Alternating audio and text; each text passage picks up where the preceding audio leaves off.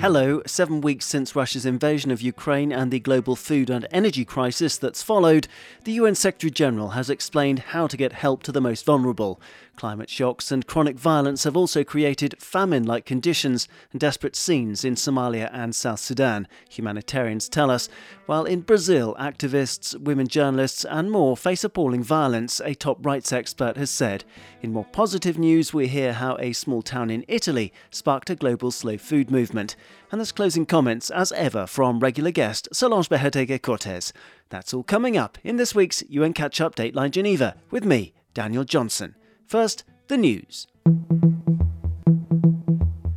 As the war in Ukraine continues to impact on global food and energy costs, UN Secretary-General Antonio Guterres has issued a strong appeal to help developing countries urgently.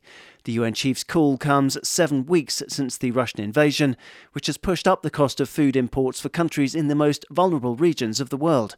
1.7 billion people are now highly exposed to disruptions in food, energy and finance systems that are triggering increases in poverty and hunger, the Secretary-General said. Here he is now speaking at Wednesday's launch of the first report by the UN's Global Crisis Response Group on food, energy and finance in New York. We need to pull developing countries back from the financial brink. The international financial system has deep pockets. I've been strongly advocating for its reform, but developing countries need help now, and the funds are there.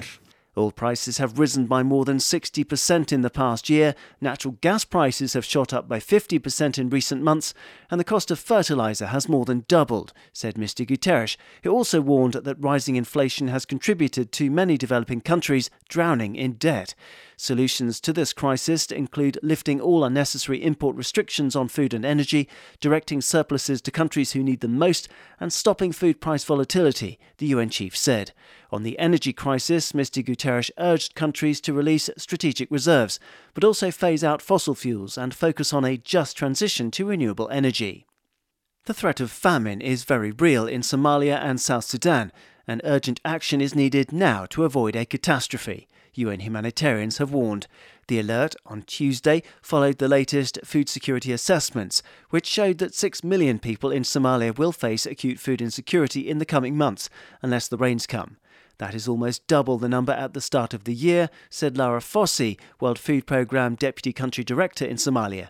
She explained that the country last endured famine in 2011 and only narrowly avoided it in 2016 to 17 thanks to prompt humanitarian intervention. There are dozens of camps for the internally displaced people, which have grown exponentially in the last few months. Thousands of households are pouring into them from the areas hardest hit by the drought.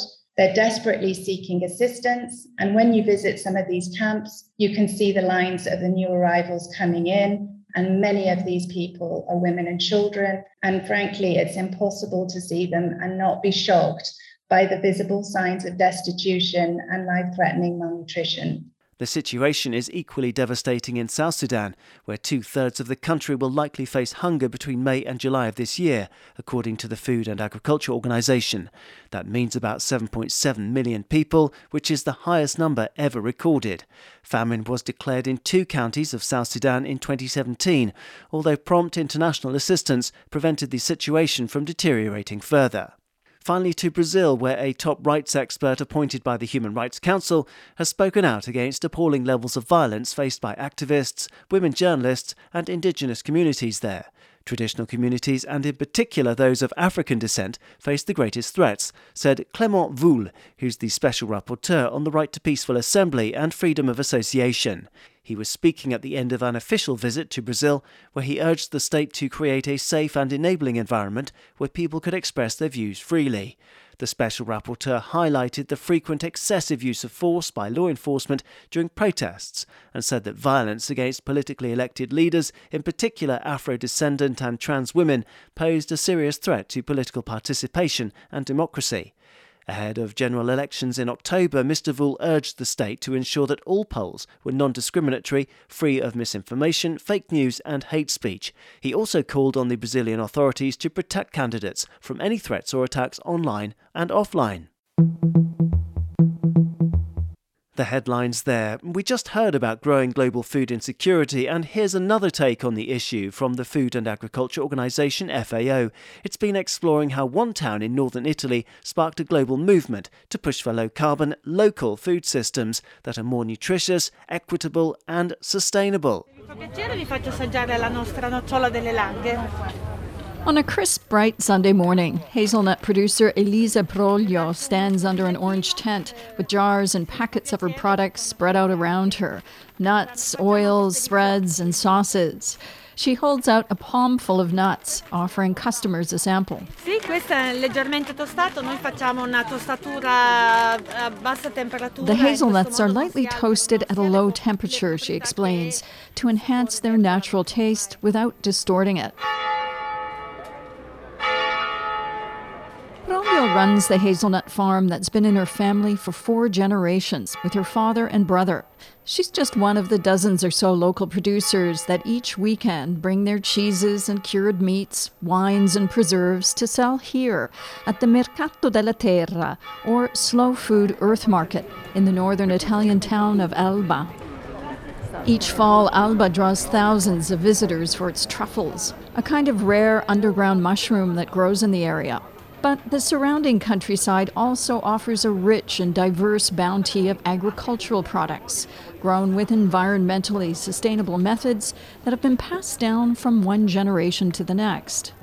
The slow food movement was launched in Bra, the town next over, some 40 years ago, by a group of people concerned about supporting small producers of good, clean, and fair food. Those same values prompted 30 local producers here in Alba to set up the Slow Food Earth Market more than a decade ago. Tutto il giorno mangiamo tutti insieme. Adesso passo dall'azienda. Among them was wine producer and now Earth Market president Gianni Ramelli. He says during Italy's economic boom in the 70s, many farmers moved into town to work for 2 big companies here, and the direct link with local food producers was lost. Per cui Alba, despite Alba's agricultural roots and being surrounded by countryside, there was no market where local farmers directly sold their products, only supermarkets and stores. mercato di prodotti locali. The Earth Day market, says Ramelli, gives space for local producers not only to sell their produce, but also to share with customers the story of how they're made. Some, like hazelnut producer Elisa Broglio, who sells about 80% of her products here, offer seasonal walks from the center of town to her orchards nearby. Others, like honey producer Marco Giordano, tells his story through taste. Partiamo con un millefiori che facciamo in montagna, in alta montagna. Giordano dips a stick into a gleaming jar of wildflower honey for a customer to taste. Questo qua lo facciamo. This is the sweetest honey we make, from wildflowers that grow high in the mountain, where there's only me, a shepherdess, cows, sheep and goats. È un millefiori di fiori di montagna. Giordano says selling honey is not just a business. Perché vendiamo la nostra vita. We sell our life. We do not sell our products, but our coexistence with bees. And he says the Earth Market is a place where he can explain that relationship with his bees and with the environment. This past year was a tough one, an especially long cold spell, followed by a scorching hot summer linked to climate change, reduced nectar production. So some types of honey aren't on his table. He says at the market he's able to share the challenges and also the joys with his customers. I dedicate the time it takes for first-time customers to explain what we do and what we experience with bees. That's why it matters to me that people give me the chance to have them taste the honey before they buy a jar. It is fundamental, the relationship between the producers and the consumers, because the story has to be told. Says Roberta Biliteri, Vice President of Slow Food Italy.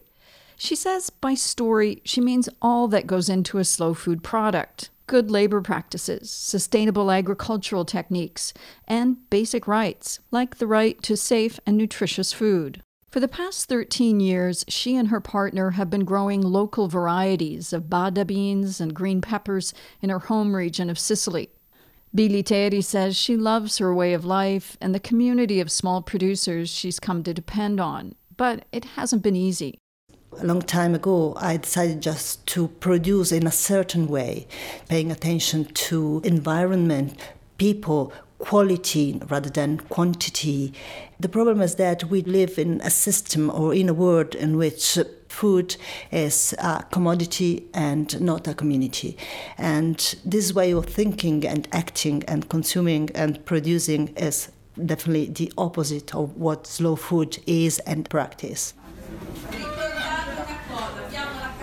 Down the Tanara River from Alba is the intellectual epicenter of the slow food movement, the University of Gastronomical Studies, situated in the village of Polenzo, just on the edge of Bra. The university opened in 2004 to students from around the globe, founded by the same person who was key to launching the slow food movements 2 decades earlier, the now 72-year-old Carlo Petrini. Il movimento slow food nasce alla fine degli anni '80. Petrini recounts how the slow food movement was born in the late 1980s to protest against the opening of a fast food franchise in the historic heart of Rome.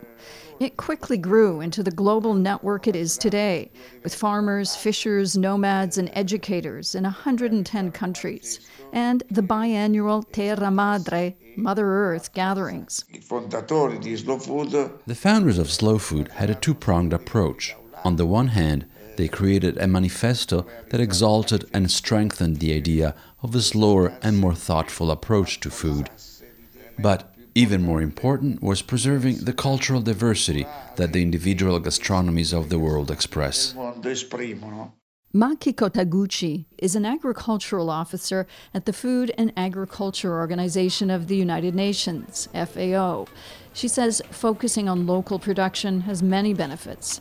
It requires less transportation and less storage, which means a less environmental impact. And also, sometimes the consumers get to know the producers, which creates trust between the consumer and the producer, and also helps the consumers really appreciate where the food comes from. And the social element of food production is important, she says. Each country, each region, city or town has its own cultural and environmental history, which really deeply affects the food system, and I think is key to preserving biodiversity. The slow food model really embraces diversity and offers a local approach to sustainable food systems that I think resonates with many people around the world.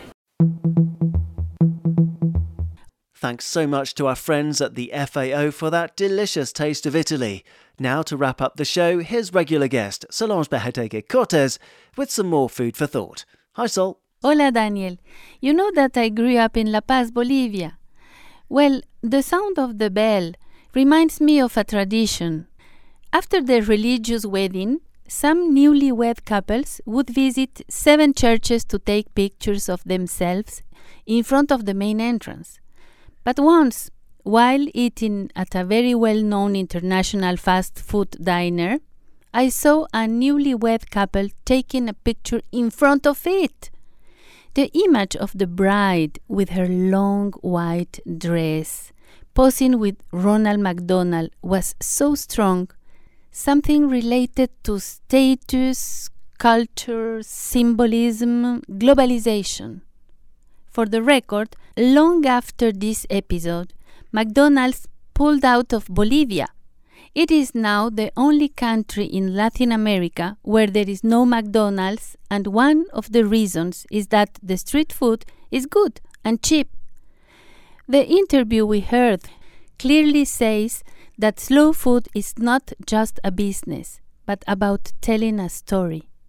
Not only selling honey, but sharing the story of coexistence with bees. But we have to tell good stories if we want to change the relation between producers and consumers. Stories that will motivate people to take their pictures in small towns, tasting the honey with the producers. Stories that make us to reflect about our relationship with Mother Earth, which is Pachamama in Aymara language, between slow and fast, local and global, market and supermarket, ethics and profits. As we heard, when we have the choice, we must learn how to eat slow, And to conclude, Daniel, I will borrow the title of a photo exhibition from Alain Fourey, Changez le climat dans votre assiette, which means change the climate in your plate. Thank you, Sol. I was just looking at Alain Fourey's superb foodie photos from his book that accompanies the exhibition. As the editor's notes say, climate and food are interlinked. 30% of greenhouse gases come from producing the food we eat. That's all we have time for, so a huge dollop of thanks to everyone out there for hopefully savouring this week's show from UN Geneva, and of course for following the work of the organisation. We'll be back next week. Hope you'll join us too. Until then, bye-bye for now.